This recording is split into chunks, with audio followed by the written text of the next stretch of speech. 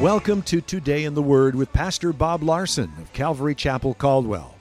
Pastor Bob will be with us in just a few minutes, but first we'd like to let you know that Calvary Chapel is located on the corner of 10th and Everett, across from the library in downtown Caldwell. We have two Sunday morning services at 9:30 and 11:30. If you prefer Saturday nights, we have a Saturday night service at 7 p.m. We also have a midweek service Wednesday night at 7 p.m. You can watch Today in the Word on Sunday mornings at 10 a.m. on ABC, Channel 6.1.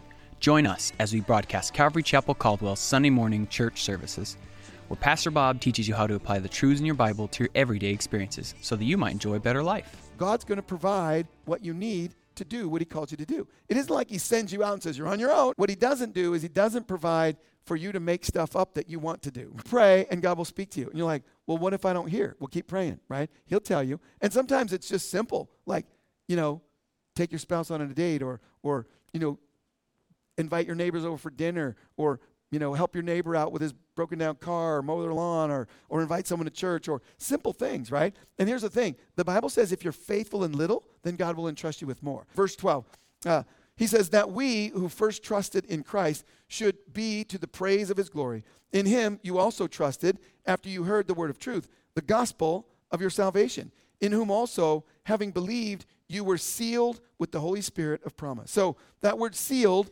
was a mark of ownership. In those days, people had rings, and if they were going to send something, they would put wax, put the ring on it, and that was their seal. And so it was a mark of ownership. Verse 14, who is the guarantee of our inheritance until the redemption of the purchased possession to the praise of his glory. So Jesus purchased us when he died on the cross, and he gave the Holy Spirit as a seal of his ownership. So the Holy Spirit dwelling in us is a confirmation of his ownership. In 1 Corinthians 6:19 it says, do you not know that your body is a temple of the Holy Spirit who is in you, whom you have from God, and you are not your own, for you were bought at a price. So in other words, that God has put his seal of ownership, the Holy Spirit, and God's seal of ownership in our lives is the Holy Spirit in our lives. And so when you think about your life, once you become born again, spiritually alive, that God paid the price, bought you out of slavery of sin, and now you're free to do what? You're free to glorify God. And basically, what does God want you to do? Love God with your whole heart, mind, soul, and spirit, and love your neighbor as yourself. Love people, bless people, right? Be a servant, be like Jesus. And so that you're not your own, that this life is not for you to just dream up weird things for you to do, right? But God has a purpose and a plan for your life. Verse 15, therefore I also, after I heard of your faith in the Lord Jesus and your love for all the saints, do not cease to give thanks for you, making mention of you in my prayers. And so Paul's praying for this church, thankful for this church because they love the Lord. Verse 17, that the God of our Lord Jesus Christ, the Father of glory, may give to you the spirit of wisdom and revelation in the knowledge of him. And we did a whole message on that on Sunday. The eyes of your understanding being enlightened, that you may know what is the hope of his calling, what are the riches of the glory of his inheritance in the saints. And so when it talks about here, your eyes of your understanding be enlightened, that you would begin to understand what is your hope in life. Now, Paul is praying for those Christians in Ephesus that God would give them supernatural wisdom and revelation of the knowledge of God, to know God. And you say, well, didn't they already know God? Weren't they Christians? Well, yeah, but to continue to grow in it, right? When you first get saved, you come to church, you learn a little bit about God, but it is a lifelong process. And the Bible teaches that we should continually be growing in our understanding of God's purposes and plans. The Apostle Paul said in Philippians 3:12, and he was very spiritual, he said, not that I have already attained, he's saying, look, I don't know everything, or I am already perfected, but I press on that I may lay hold of that which Christ Jesus has laid hold of me. Brethren, I do not count myself to have apprehended, but one thing I do, forgetting those things which are behind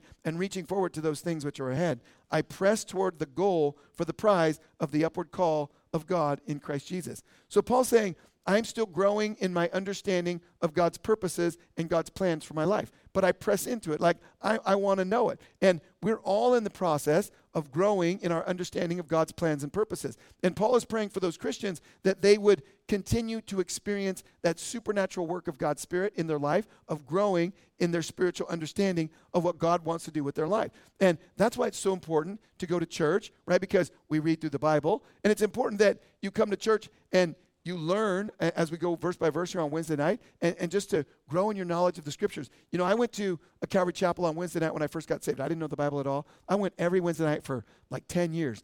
And, you know, after that, like we'd gone through the Bible a couple times. Like I knew the Bible pretty good after that because every single verse, it was like, wow. Actually, I went so much, I would sit in the back and tell my wife, here's what he's going to say next. And I mean, I had listened to so many sermons. I knew what he was going to. And then when that got back to the pastor that I was telling my wife what he was going to say next, then he said, you should be teaching. If you know the whole sermon already, then you should be teaching, right? So, but it's important to be a part of the church. Ephesians 2:7 says, that in the ages to come, he might show the exceeding riches of his grace in his kindness towards us in Christ Jesus. That we're going to be continually learning about God throughout the ages. In Luke 14:27, it says, to whom does not bear his cross and come after me cannot be my disciple. Now, so Jesus basically said, look, in order to be his disciple, you need to take up your cross. Now, what is a disciple? Well, the Greek word is mathetes, and it means learner, right? So if you want to be a disciple of Christ, that means a learner of Christ. So you should continually be learning, right? Learning what? Well, learning who is God, what is God like, what does God hate. You should be learning what is God's plan for your life? What are those good works that he's foreordained that you should walk in, right? If God knows everything about my life, what is it that he wants me to do? Who does he, I mean, he has a plan for every part of your life, where he wants you to work, where he wants you to live, all those sort of things. And we need to be praying and saying, Lord, what is it? And that's a lifelong process. So you should love to learn. I love to learn because this idea that God wants to continue to teach you and God wants to continue to work in you and to change you and do great things in your life, that is an exciting journey in life, right? Some people think it's exciting to get a good career and make a lot of money and retire and drive around in circles in a motorhome. I mean, I don't know. That doesn't seem nearly as exciting as following Jesus, right? And seeing what he might do in your life. So he goes on in verse 18, the eyes of your understanding might be enlightened and that you may know what is the hope of his calling. Do you know what the hope of his calling is, right? When your hope is in God and his plan for your life, here's what I'm going to tell you. You're never, ever going to be disappointed when you follow God's plan. But here is the deal. If your hope is in a politician or a doctor or a lawyer, and you could go on and on with all the things that people put their hope in, the Green New Deal or electric cars or racial equity or whatever it is, I can guarantee you're going to be disappointed. When you're discouraged, when you're overwhelmed, don't put your hope in people. Put your hope in the Lord. Romans 15:13 says, now may the God of hope fill you with all joy and peace in believing that you may abound in hope by the power of the Holy Spirit, right? That when your hope's in God and the power of his Holy Spirit working in your life, no matter what you're going through, you know what? God's going to see you through. And it's going to be good. And you can have an optimistic view of the future no matter what's going on in your life, right? Titus 2:13, he said, looking for the blessed hope and glorious appearing of our great God and Savior, Jesus Christ. Now, what is the blessed hope? Well, the hope of the believer is that no matter what happens, that one day we're all moving to a better neighborhood, right? No matter where you live, we're going to heaven, right? Because the Bible says in Philippians 3:20, for our citizenship is in heaven, from which we also eagerly wait for a Savior, the Lord Jesus Christ. Like so really, that we're citizens of heaven. We're just here temporarily. And I love the fact that the Bible says that we're like pilgrims. We're just passing through, and we're just to do our best while we're here, to be wise stewards, take care of things as best we can. Remember, he said, hey, you need to do the best you can, redeem the time while he's gone. But the world is not my permanent residence, right? Every day, every year that goes by and I get older, I look at it as I get one step closer to heaven, right? And so some people, when they get older, they think, oh, I can't do what I used to do. It's like, yeah, but you're going to go to heaven and get a new body. That's going to be awesome, right? So Revelation 21:4 says, and God will wipe away every tear from their eyes, and there'll be no more death, nor sorrow, nor crying. There'll be no more pain, for the former things have passed away. So that's the hope of heaven, right? When you get to heaven. So, and that's through Jesus Christ, that we're going to have the hope of heaven and eternal life. Verse 19, and what is the exceeding greatness of his power toward us who believe according to the working of his mighty power, which he worked in Christ when he raised him from the dead and seated him at the right hand in heavenly places. So when you invite Jesus into your life, what it's saying is the same power that resurrected Jesus from the dead is available to you and me, right? When you think about the power that the disciples had in the early church to turn the world upside down, some of you watch the news and you think it's hopeless. It's not hopeless, right? If God's people would repent of their sins and be empowered by him to accomplish his purposes, we could see a great change, a revival in our society. And who did God use in the book of Acts? Ordinary people, right? Fishermen ordinary people, and he did extraordinary things through ordinary people. And he wants to do the same today, right? But sometimes people are too busy on social media.